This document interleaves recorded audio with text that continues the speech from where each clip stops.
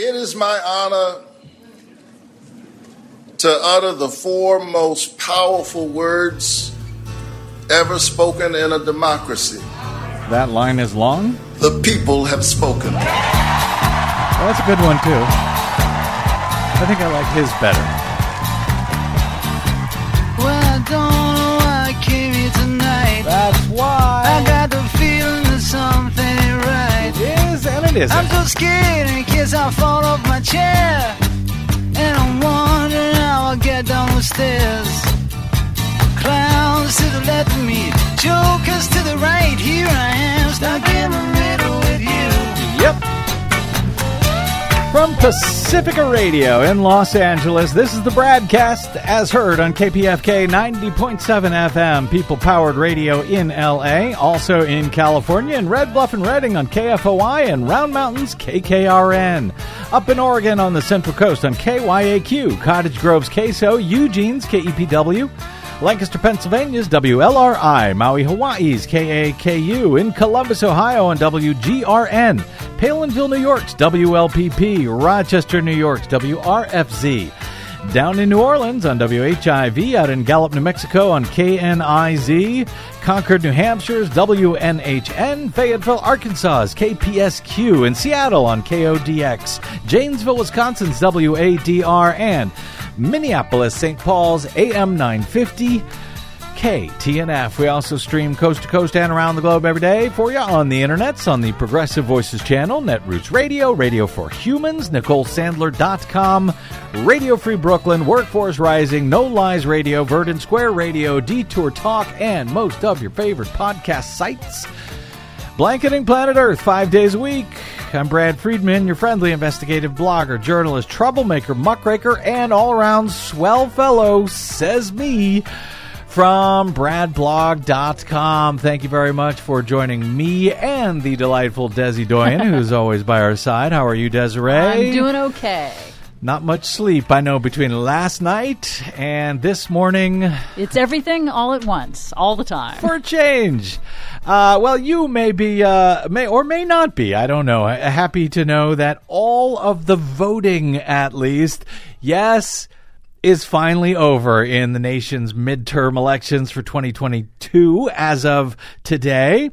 If not all the counting necessarily, and the recounting. And even that's, not entirely true, because I believe there are some runoffs, local elections, and some state constitutional measures and so forth that are on the ballot this coming weekend in Louisiana. But for the most part, the 2022 election is over. Certainly all of the voting for the major statewide and federal races and so forth around the country, yes, it's finally over. Some recounts await or are underway in Arizona, Colorado, and elsewhere, but the Democrats continued their impressive performance in the final major race of the year for the U.S. Senate contest in Georgia on Tuesday. Incumbent Democratic Senator Raphael Warnock defeated Republican challenger Herschel Walker in the Georgia runoff to become the first African-American elected to a full 6-year term in the Peach State. Warnock had been serving since the 2020 election. Actually serving since his 2021 runoff election. At that time, he had defeated Kelly Loeffler, Republican Kelly Loeffler, on January 5th of that year. January 5th. 2021, helping to give the Democrats a majority in the upper chamber that year.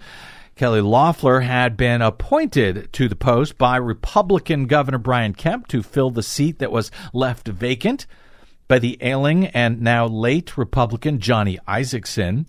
The 2020/2021 contest was actually a special election that year. So Warnock's original election was to fill only the 2 remaining years of Isakson's term, and his apparent victory on Tuesday night now in the Peach State means that Raphael Warnock has apparently won more elections in the U.S. over the past 2 years between primary elections, general elections, and runoff elections, more than any other person, I think, in the nation. Wow. And B, he will now serve a full 6-year term along with the state's other Democratic senator, Jon Ossoff, in what, at least until Donald Trump came along, had long been considered a pretty deep red state. Warnock's victory, presuming his colleagues all stay healthy in the Senate, ensures now that Democrats will have an outright majority in the Senate for the rest of President Joe Biden's current term. It caps an otherwise underwhelming midterm cycle for the GOP in the last major election of the year. Democrats will have a 51-49 Senate majority now, gaining a seat from the current 50-50 split, thanks to John Fetterman's victory in Pennsylvania. And even though it's only one seat, the 51-49 split makes a big difference. It means, for example, that while Democrats held a nominal majority over the past 2 years with a 50-50 split in the Senate, thanks to the tie-breaking vote by Vice President Kamala Harris, she serves as the president of the Senate, their majority will now be outright, 51-49, even if it's a narrow one. But it means, for example, that in Senate committees, Democrats will have an actual advantage, one vote advantage, but an advantage. They had to split power previously over the past 2 years in those committees, and when, most things got tied up with a split even vote in committee, that meant time then had to be used on the Senate floor to settle the matter, to discharge any agenda items from those committees, like legislative markups and the confirmation of executive branch appointments, judicial appointments, federal judges. Yeah, it was a great way to slow things down. Even though Joe Biden, by the way, and the Senate, led by Majority Leader Chuck Schumer, were able to seat a record number of federal judges in the first 2 years of a president's term. But even that record pace now is expected to pick up beginning in the next Congress because Democrats have an outright majority. So that is certainly good news. There will be divided government, however, in Congress, with Republicans having narrowly flipped control of the House in November. But on Tuesday night, from the results reported across the state of Georgia, all of them tallied by computer as of now, so none of them verified by any actual humans yet. Warnock defeated Walker by just under 3 points, at least as of airtime, improving on his just under 1 point victory over Walker in the first round of voting back in November. Warnock, however, fell just shy of the 50% plus one that would have been needed to avoid this runoff entirely in November. So this is what we have. And Warnock picked up on his victory over Walker in the runoff. In last month's election, Warnock led Walker by 37,000 votes out of almost 4 million cast on Tuesday night.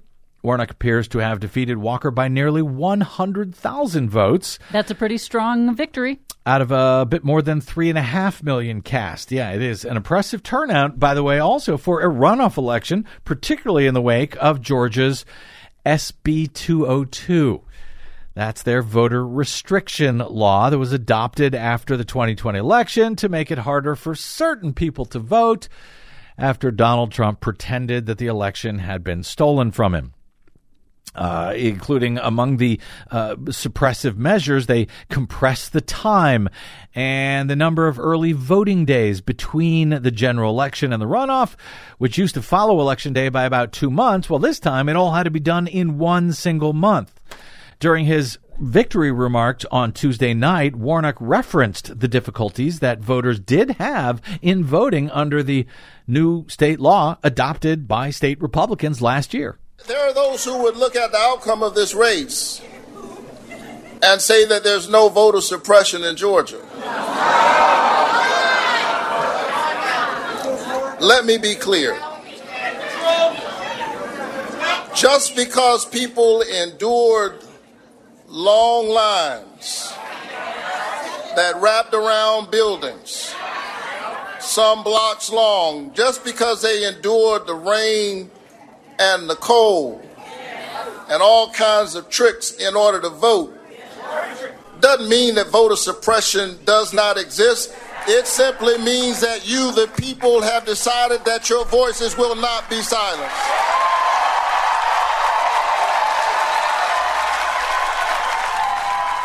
Now, for his part, perhaps to his credit, given that he was recruited by election liar Donald Trump, Herschel Walker offered remarks on Tuesday night that were somewhat like concession remarks, noting, quote, the numbers look like they're not going to add up, telling supporters late Tuesday at the College Football Hall of Fame in downtown Atlanta, quote, there's no excuses in life, and I'm not going to make any excuses now because we put up one heck of a fight.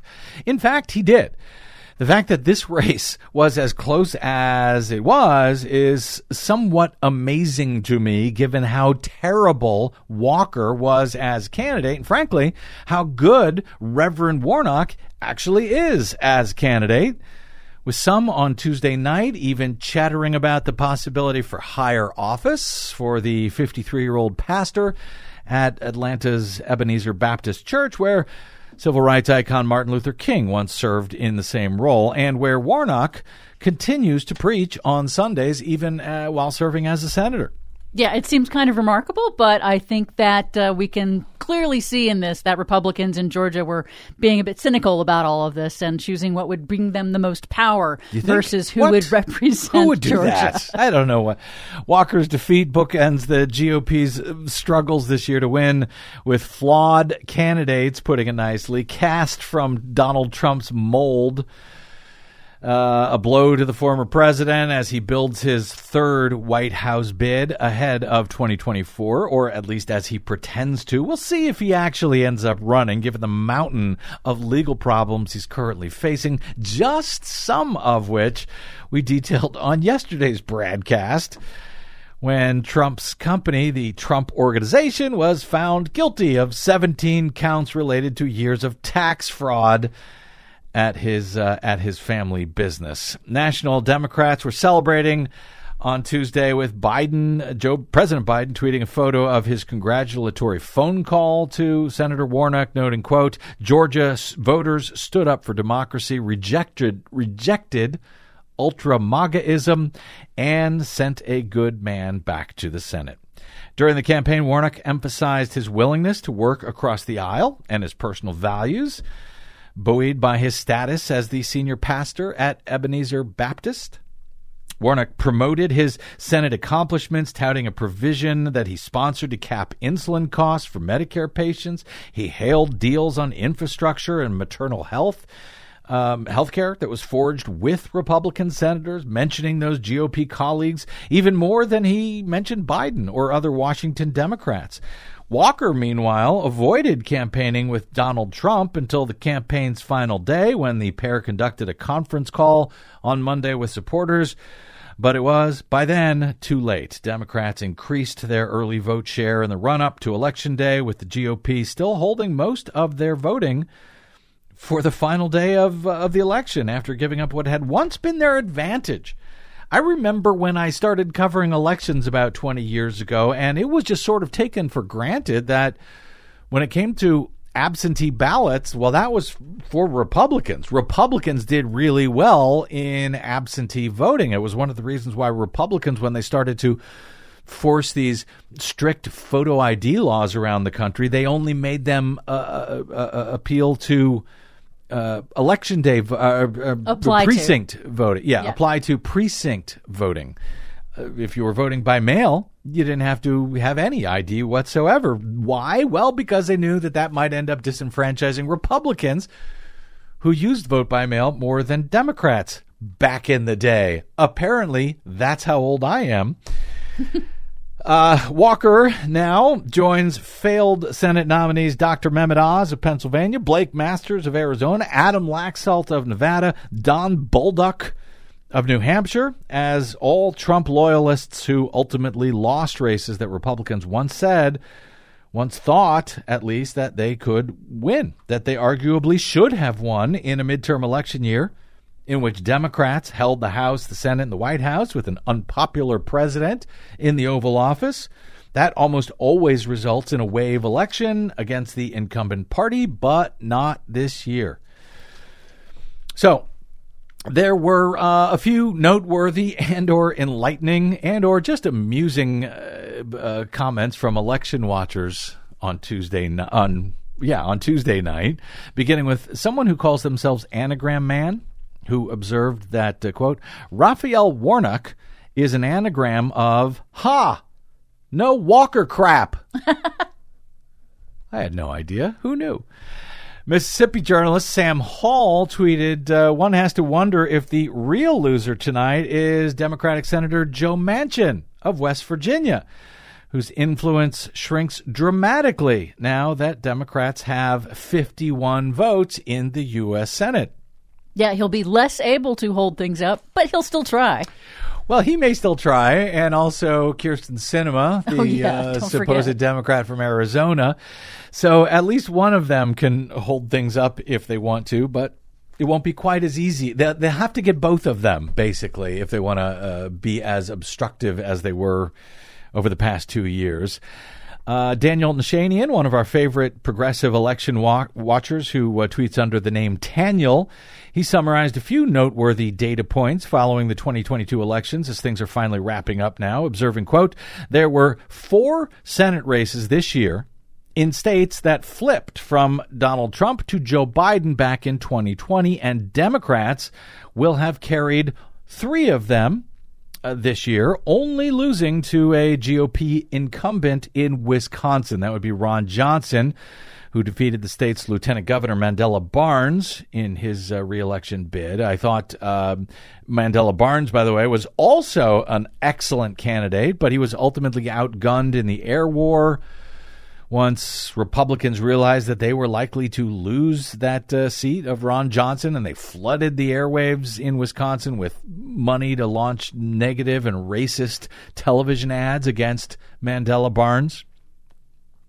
Nashanian goes on to note there were 5 governor races across those states, the states which flipped from Trump to Biden in 2020, and Democrats will have carried 4 of them. They only lost to a Republican incumbent in Georgia. That would be Brian Kemp.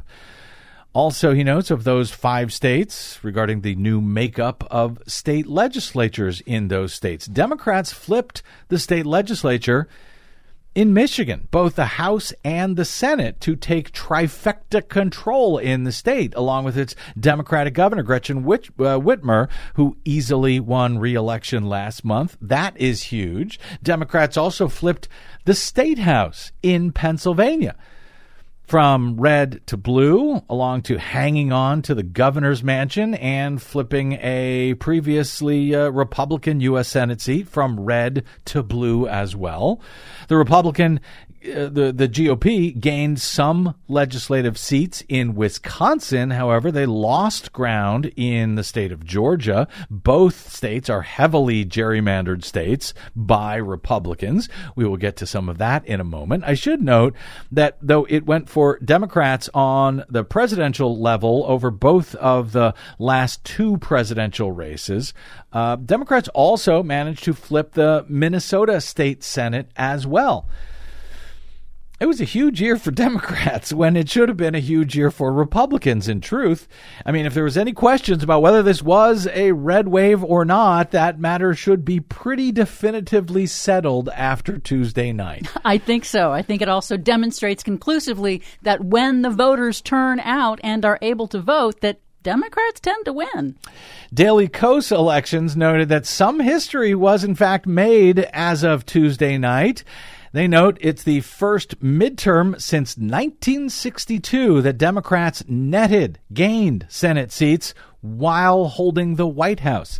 It's the first midterm since 1934 that the White House party gained Senate seats and governorships, and it's the first midterm since 1934 that the White House party did not lose even one single Senate seat.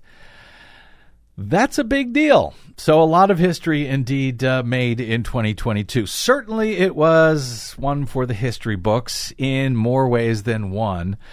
Well, speaking of those history books, the U.S. Supreme Court on Wednesday morning suggested they were looking to make history as well, but not in a good way. in a case that I have long been warning about on this program called Moore v. Harper.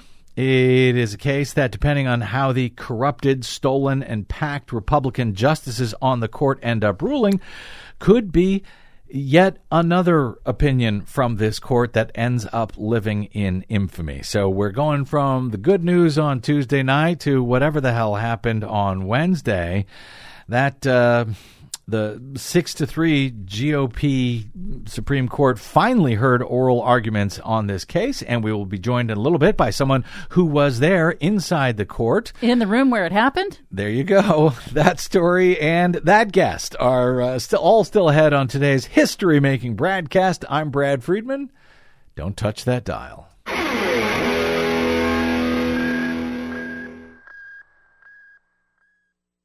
What the public hears on the public airwaves matters. At the Bradcast, we do our best to bring you accurate news and analysis on the issues that actually matter, and we do it all independently, without corporate or political influence. But we can't do it without you, now more than ever. Please help us stay on your public airwaves by going to bradblog.com/donate to help keep us going. That's bradblog.com/donate. And thanks.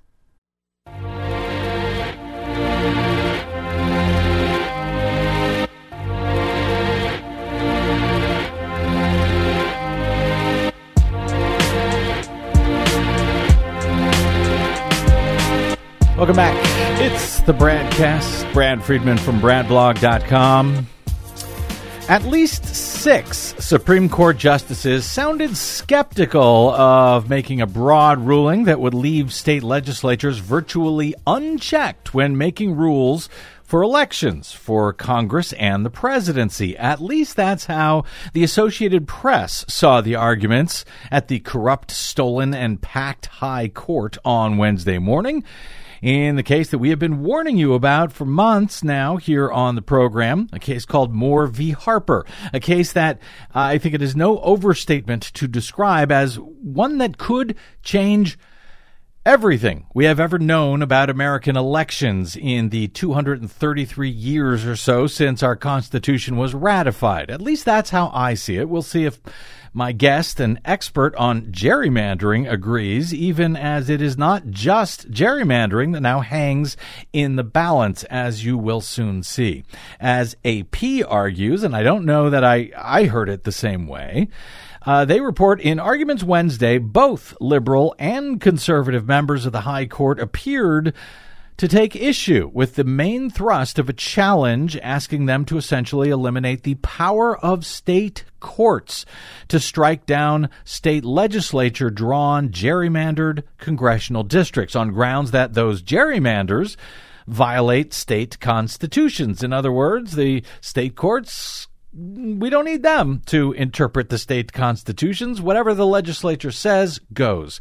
Republicans from North Carolina who brought the case to the High Court argue that a provision of the U.S. Constitution known as the Elections Clause gives state lawmakers virtually total control over the, quote, time, places, and manner of congressional elections, including redistricting, cutting state courts, state constitutions, gubernatorial vetoes, even ballot initiatives adopted by voters, cutting that right out of the process entirely. It is a far, far right fringe constitutional interpretation. It has never been ratified by a majority on the Supreme Court.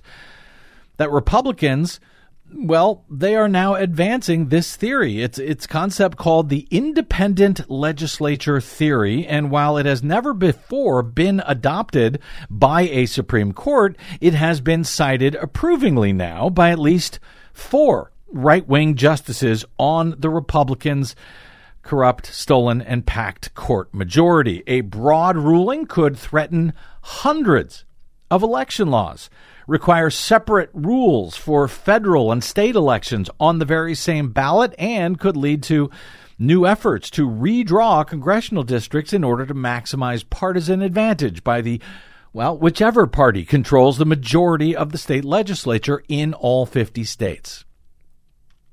It could also allow state legislatures to determine presidential electors, for example, in presidential elections, despite what voters in the state actually have to say about it. After all, if the Constitution says anything and everything regarding elections is left up to the state legislature, well, so much for the voters. Quote, "This is a theory with big consequences," said Justice Elena Kagan on Wednesday, allowing for the, quote, "most extreme forms of gerrymandering from legislatures, barring the ability for state constitutions or state Supreme Courts interpreting those constitutions to have any say at all in the matter." The case comes about after the North Carolina State Supreme Court struck down districts that were drawn by Republicans who control the legislature because those districts heavily favored Republicans in the very highly competitive state. The court-drawn map that was used instead in last month's elections, well, for Congress, that produced a 7-7 split between Democrats and Republicans. Sounds like a fair map to me.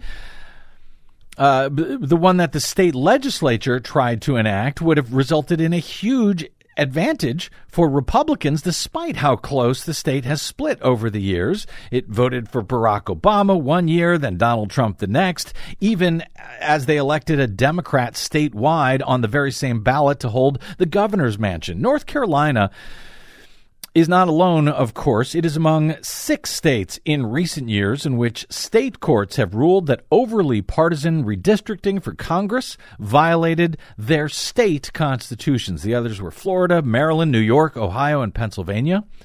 State courts have become the only legal forum for challenging partisan congressional maps because the Supreme Court in 2019 said that those lawsuits cannot be brought in federal court. They can only be brought under state court challenges.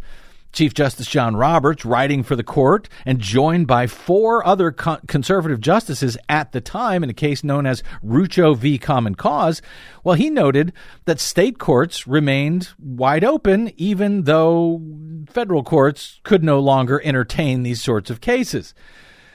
Former acting Solicitor General Neil Katyal was one of the attorneys arguing in response to the Republican petitioners on behalf of Respondent Common Cause here. He described during his opening remarks on Wednesday the extraordinary damage that would be done to hundreds of state election laws in all 50 states adopted since the founding of the nation about 233 years ago if the court agreed with petitioners in this case. For 233 years, states have not read the Elections Clause the way you just heard. Petitioners' idea that state legislatures created by state constitutions are independent of them is wrong. It is rejected by the Articles of Confederation, rejected by the early state constitutions, rejected by the founding practice, especially in New York, where judges vetoed federal election bills. It's also rejected by this court. Just 3 years ago in Rucho, this court promised state constitutions can provide standards for state courts to apply and singled out for approval a Florida court decision that used a state constitution to invalidate a federal map. To accept petitioners' claim, you'd have to ignore the text, history, and structure of our federal constitution, as well as nearly every state constitution today. Petitioners say for 2 centuries, nearly everyone has been reading the clause wrong. That's a lot of wrong and a lot of wrong past elections. Frankly, I'm not sure I've ever come across a theory in this court that would invalidate more state constitutional clauses as being federally unconstitutional, hundreds of them from the founding to today. It's worth taking a pause to think about what petitioners are saying. They claim the word legislature means a species of state law that has literally never existed, state lawmaking unconstrained by a state constitution. If the founders intended to create that animal, surely someone would have said something. Finally, the blast radius from their theory would sow elections chaos, forcing a confusing 2-track system with one set of rules for federal elections and another for state ones. Case after case would wind up in this court with a political party on either side of the V. That would put this court in a difficult position instead of leaving it to the 50 states. This is just almost like a nightmare. I mean, this is like a bad dream come true, but this is what is actually playing out in the U.S. Supreme Court in this country right now. And I think it's really important what Katyal said about the blast radius, about how this will have ramifications far beyond just the immediate case in question. I mean, it really is, as you say, hard to overstate how deeply radical and extreme and undemocratic this entire case is, this idea of unreviewable state legislature power, total authority. In remarks on behalf of the federal government, on Wednesday, President Biden's Solicitor General, Elizabeth Prelogar, echoed and added to some of Katyal's concerns, describing the havoc and the chaos that would occur if state Supreme Courts were no longer allowed to interpret state constitutions when it came to election laws, handing unchecked power to those state legislatures. Throughout our nation's history, state legislatures enacting election laws have operated within the bounds of their state constitutions, enforced by state judicial review. This practice dates from the Articles of Confederation, and the framers carried it forward by using parallel language in the Elections Clause to assign state legislatures a duty to make laws. Text, longstanding practice, and precedent show that the Elections Clause did not displace this ordinary check on state lawmaking. Petitioners' contrary theory rejects all of this history and would wreak havoc in the administration of elections across the nation. Their theory would invalidate constitutional provisions in every single state, many tracing back to the founding. That would sow chaos on the ground, as state and federal elections would have to be administered under divergent rules, and federal courts, including this court, would be flooded with new claims, often at the 11th hour in the midst of hotly contested elections. The court should adhere to the consistent practice that has governed for more than 2 centuries and should reject petitioners' atextual, ahistorical, and destabilizing interpretation of the Elections Clause. It really does feel like a bad dream, but this is reality, and I'm not quite as certain as Associated Press AP is that there were at least 6 Supreme Court justices who were skeptical of this theory. Yeah, I would agree with you. I did not get that same sense. Far-right Republican justices Alito, Gorsuch, and Thomas, they're already on record. They wrote back in March that they would have allowed the Republican-drawn map in North Carolina to be used this year, even though the state Supreme Court there found it to be a clear violation of the state's constitution. Republican Justice Brett Kavanaugh has separately written about this radical idea of the need for the federal courts to police the actions of state courts when it comes to federal elections, even when those state courts are interpreting their own state's constitution. We have to police those state courts. Let the feds do it. In North Carolina, meanwhile, Republican lawmakers will not have to wait for the court's decision, which is likely to come next June, in order to produce a new congressional map that is unfair and expected to have many more districts gerrymandered for Republicans, even as Democrats won half of the state's 14 congressional seats under the state court ordered maps last month. Republicans have since seized control of the state Supreme Court majority in those same midterm elections. 2 newly elected Republican justices now give the GOP a 5-2 edge that makes it more likely than not that the state Supremes will uphold a new map with more Republican districts, since by state law, court-ordered maps may be used for just one election before the legislature gets another crack at it. So there will almost certainly be new U.S. House district maps in North Carolina in the 2024 election, no matter how Moore v. Harper is ultimately decided by the U.S. Supremes. But the damage that could be about to happen to American elections in all 50 states, depending on how this court rules this coming June on the so-called independent state legislature theory presented by Moore v. Harper, could be nothing less than earth-shaking. Take a quick break here. If we can get him on the phone at the U.S. Capitol, we will be joined next by Dave Daly, an expert and author on gerrymandering who was inside of SCOTUS for Wednesday's oral arguments. That is straight ahead on the Bradcast. I'm Brad Friedman.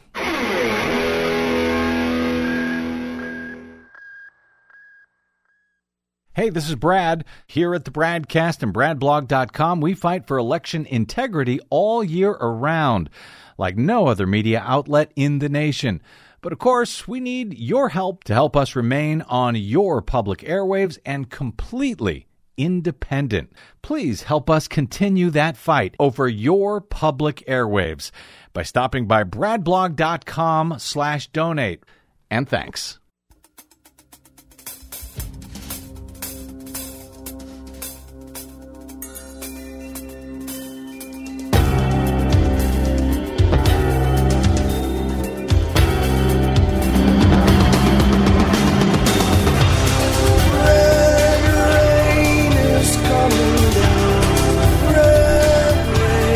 Could be.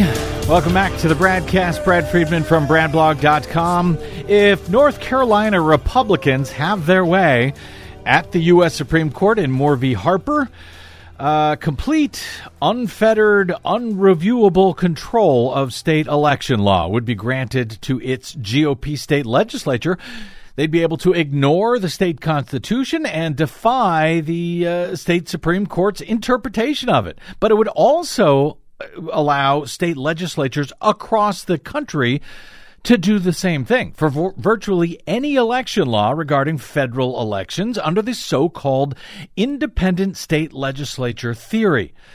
Yes, including determining whatever slate of presidential electors they may like to see, no matter what the voters of the state have to say about it. This theory, which has never been approved as a legitimate doctrine in the U.S. Constitution by any U.S. Supreme Court until perhaps now, yes, could become the law of the land. Here was Justice Elena Kagan responding to the attorney for the Republican petitioners from North Carolina on Wednesday morning as he argued in favor of Moore v. Harper, the insane so-called independent state legislature theory. If I could, Mr. Thompson, I'd like to step back a bit and just, think about consequences, because this is a theory with big consequences. It would say that if a legislature engages in the most extreme forms of gerrymandering, there is no state constitutional remedy for that, even if the courts think that that's a violation of the Constitution. It would say that legislatures could enact all manner of restrictions on voting, get rid of all kinds of voter protections that the state constitution, in fact, prohibits. It might allow the legislatures to insert themselves, to give themselves a role in the certification of elections and the way election results are calculated. So. And in all these ways, I think what might strike a person is that this is a proposal that gets rid of the normal checks and balances on the way big governmental decisions are made in this country. And you might think that it gets rid of all those checks and balances at exactly the time when they are needed most. Because legislators, we all know, have their own self-interest. They want to get reelected.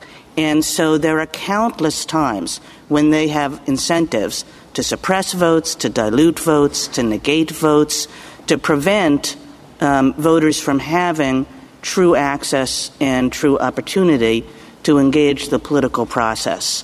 It seems very much out of keeping with the way our governmental system works and is meant to work. And I think if I could just connect it up to the last question that I asked, it's why in all these recent cases we have statements that say, of course, when the legislature acts, it's subject to the normal constraints.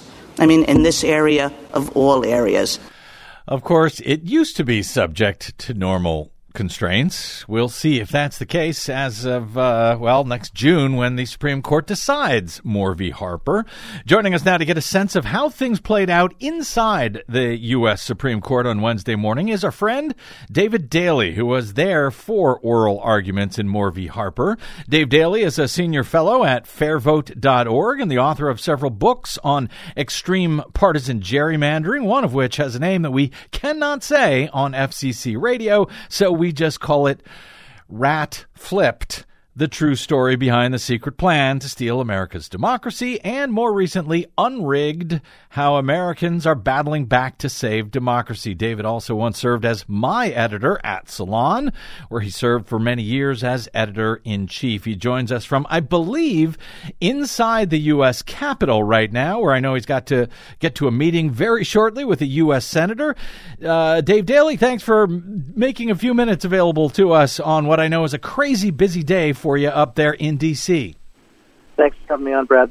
Dave, AP's reportage of today's oral argument suggests that at least 6 justices, as they see it, were skeptical of North Carolina Republicans' argument that the U.S. Constitution allows state legislatures and only state legislatures to create election laws under the U.S. Constitution.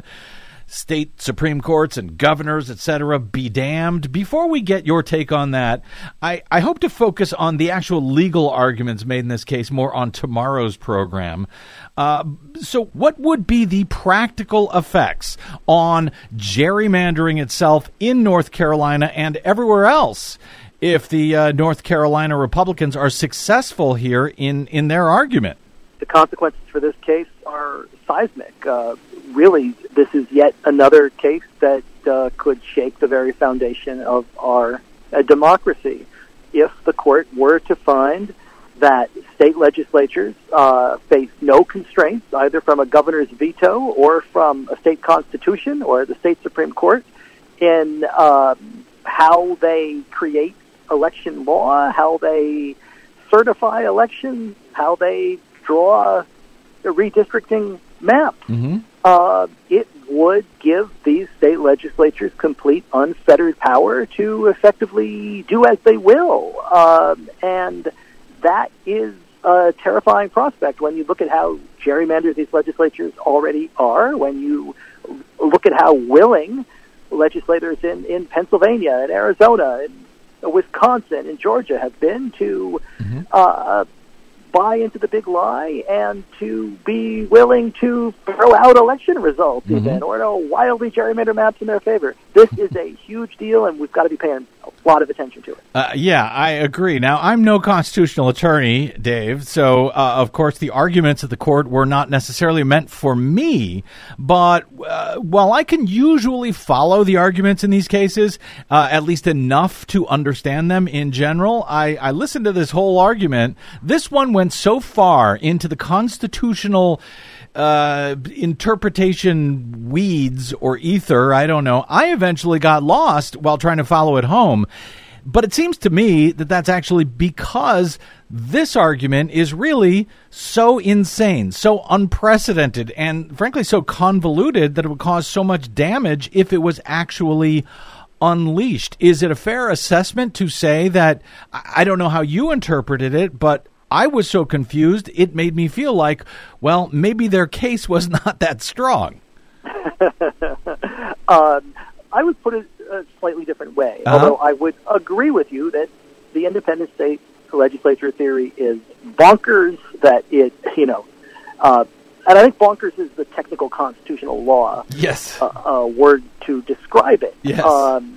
It is not grounded in any reading of the Constitution, of American history, of the founding, of the actual way that state constitutions have functioned for the last 233 years. So on that, and on the merits of this case, I think you're absolutely right.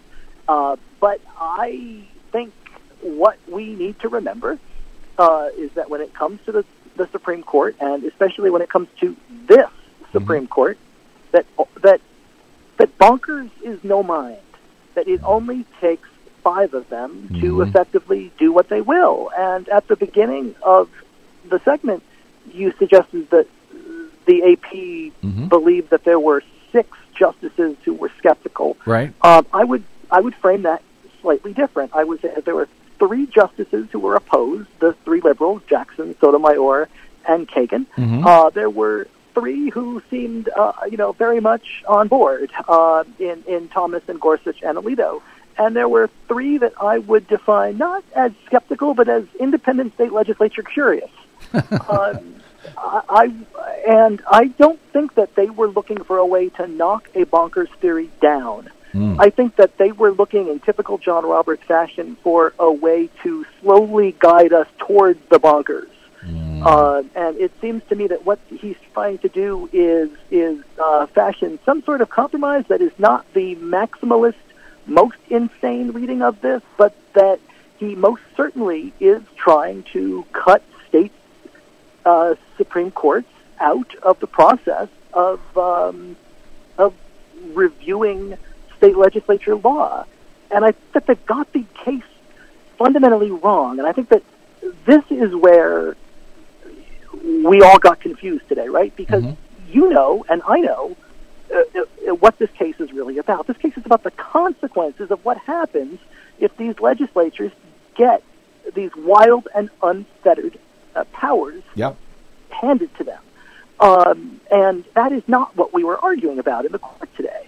And that is because Roberts and the conservatives did a nifty jujitsu on all of this, and they made the argument about, well, what happens when state Supreme Courts go too far? And what happens when these state Supreme Courts are legislating from the bench? When really what the issue ought to be here, that's not the threat. The state Supreme Courts in North Carolina and elsewhere have been the last saviors and protectors of representative democracy in these states. The danger does not come from state Supreme Courts going too far.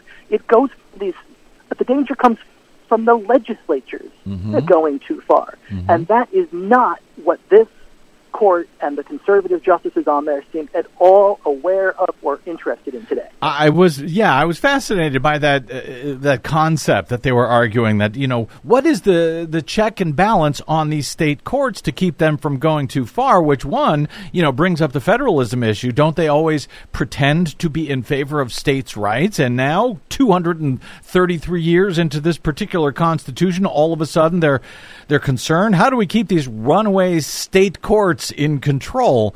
That was sort of difficult to stomach. And I'm trying to figure out, Dave Daly, what would this middle ground that Chief Justice John Roberts was looking for, what would that even look like? It seems like it's sort of all or nothing in this case, no? I think it would be trying to pin down a standard for when a state Supreme Court could intervene and sort of laying out a 3 or 4 part standard of when the court's intervention rises to a level that it is allowed to toss aside or to invalidate something that a state legislature does. But Roberts is kind of a fascinating figure here, right? Because what Roberts does is he portrays himself as a moderate while always moving the line just a little bit further in the other direction. And it's a constant bait and switch. You'll remember in the Rucho case, the case in which Roberts effectively closed the federal courts to partisan gerrymandering. Right. What he wrote in that case was that federal courts' involvement was not necessary because state Supreme Courts and state constitutions were doing a perfectly good job of hemming in partisan gerrymanders. Right. And today, when Roberts was reminded of that, he sort of dodged and ducked, right? What he said was, well, you're quoting me, but you're quoting me from a case in which I was talking about how hard it is to find a meaningful standard. And I just don't think free and fair elections clauses in the North Carolina Constitution, I just don't know where in there it says anything to do with partisan gerrymandering. And Alito jumps in on that and says, yeah, I don't think when they wrote the English Bill of Rights they were thinking at all about partisan gerrymandering. Do you? And that makes me think that they are looking to create an almost impossible standard for state Supreme Courts to get involved, which would then free these state legislatures to do effectively whatever they would like, with the only possible check being federal courts that have been wildly stacked and packed by conservatives. We are getting very close to the checkmate moment, and it's terrifying. It is terrifying, and it's, troubling that in one sense they say, federal courts must stay out of these partisan gerrymandering matters. We'll leave it to the states. And then the states say, hey, we don't think that the state Supreme Court should have any say here. I mean, it is really coming down to legislatures choosing their own voters, as they say, in a way that they cannot be defeated if this goes forward. We haven't even gotten to the larger picture, and I know you got to go. I think you've got a meeting at a senator's office there, but the larger picture of how this ruling can affect not just gerrymandering, but, how states determine who their electoral slate will be in presidential elections. Right. That's exactly right. And that's what's so terrifying here is that if you give legislatures that have already been gerrymandered so that they are full of extremists beyond the reach of voters, and then remove any checks and balances on them, we have seen how many of them are proponents of the big lie. What we saw on January 6th will be simply the dress rehearsal for what we will see in 2025. And the coup will be a bloodless, legal, technocratic one. It will not be crazy people in hats taking poops in Speaker Pelosi's office, right? Yeah. It's going to be led by the people in the suits and ties who go in and just say, well, the independent state legislative theory means we don't have to certify this election or send you these electors. This is a dark road, and we are well on our way down it. David, inside the Supreme Court courtroom on Wednesday morning, what was the sense in the room for you've been to a lot of these cases, a lot of these oral arguments by now. Could you get a sense in the room of, how the folks there were hearing this case and how they think this is going to be playing out once we get a ruling back in June, I guess, of next year? Yeah, it's a good question. You can read the facial language. You can see Alito kind of smirking and rocking back and forth. You can, Gorsuch was just incredibly nasty to the lawyers on the side of the voting rights group. Yes, he was. That made it all the way out here. I could tell that from here, yeah. Right. You didn't have to be in the room to see that. Yep. This court is making up the rules as it goes along. And they are not playing constitutional law. They are playing Calvin ball, right, from Calvin and Hobbes, in which the rules are whatever they say they are because they have the power to do exactly that. There are 5 of them, and so whatever they say goes, and that is where I fear this case is going. I fear it as well, and yet I hope we are both somehow terribly wrong. David Daley is... Because we never are. Right, exactly. This time, maybe we will be. David Daley, senior fellow at fairvote.org, author of a book called Rat Flipped, the true story behind the secret plan to steal America's democracy. I can't say the real name on air. You can also find him... Not so secret anymore. You can also find him on the Twitters at Dave Daley 3, the number 3, and, of course, at fairvote.org. Thanks, David. Get to that senators meeting. Bye. Thank you, brother. Bye-bye.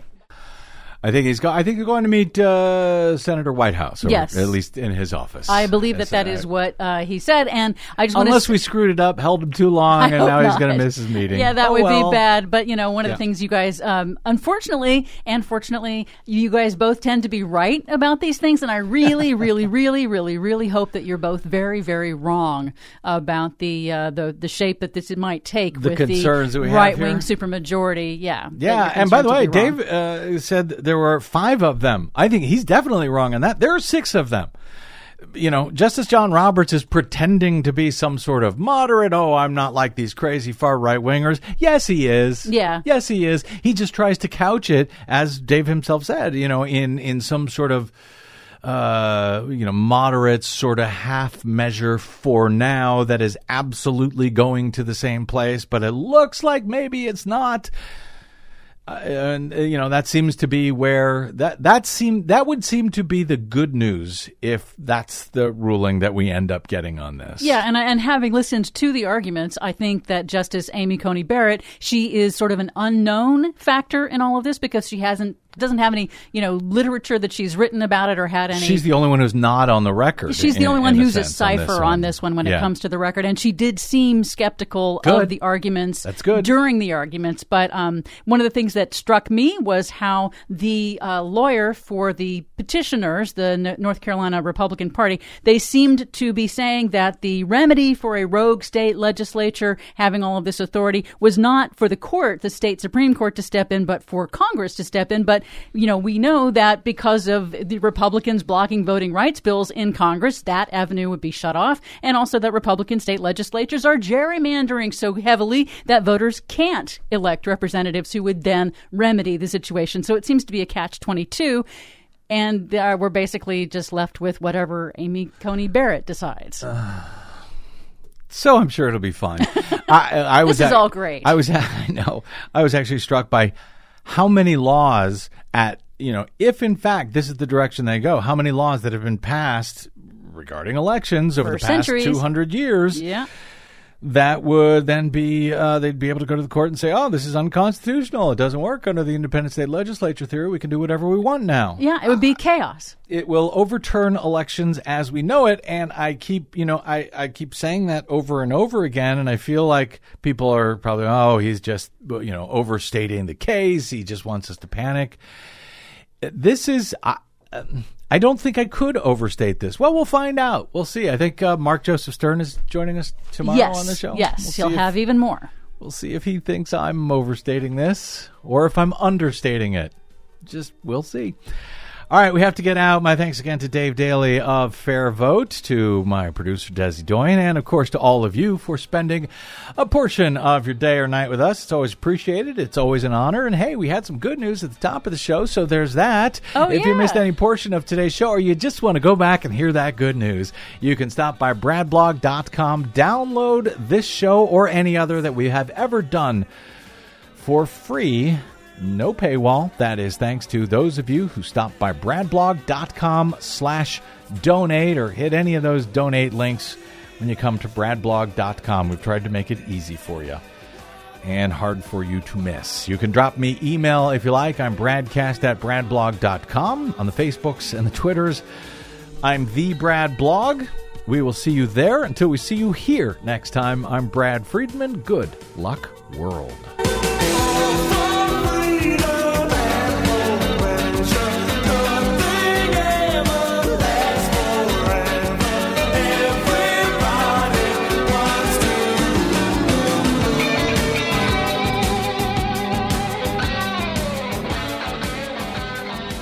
I'm Rick Smith, and this is Labor History in 2.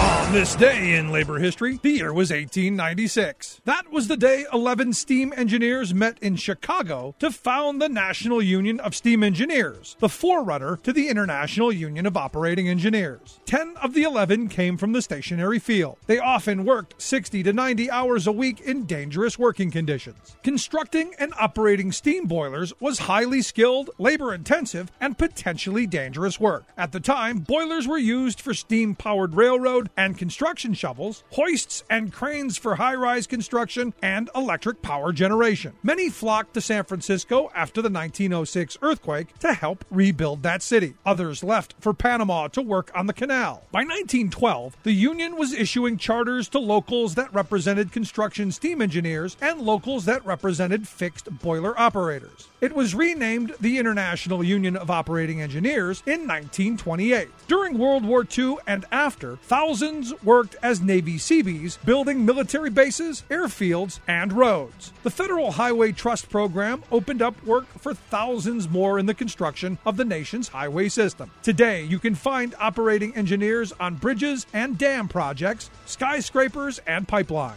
Its logo, the steam gauge, was originally set at 80 psi, but now points towards 420 psi. Some think the change came as a result of operating high-pressure boilers for naval ships and steamboats. Others speculate the change came when the 600 psi gauge became the industrial standard. The Industrial Union of Operating Engineers administers 100 apprenticeships in state-of-the-art facilities requiring 6,000 hours of on-the-job training and 400 hours classroom instruction. It represents more than 400,000 members in 170 locals throughout the United States and Canada.